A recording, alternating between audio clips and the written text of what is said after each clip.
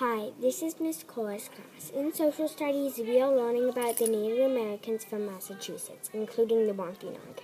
In this podcast, you will learn about the Native Americans and how they lived before the European came.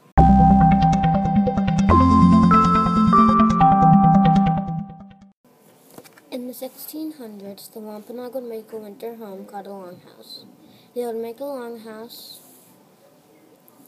and they will use saplings and bark they saved from last spring. A longhouse has to be big so they can fit their cousins, aunts, and uncles in it. They will make fires in the longhouse, and they will use mats on the inside to keep warm. In the winter, they will sleep inside the longhouse. When they make the longhouse, they will leave a hole at the top so the smoke from the fire can escape. But when it's raining or snowing, they will take a mat from their house and cover up the hole. And that's what they do to keep warm in the winter.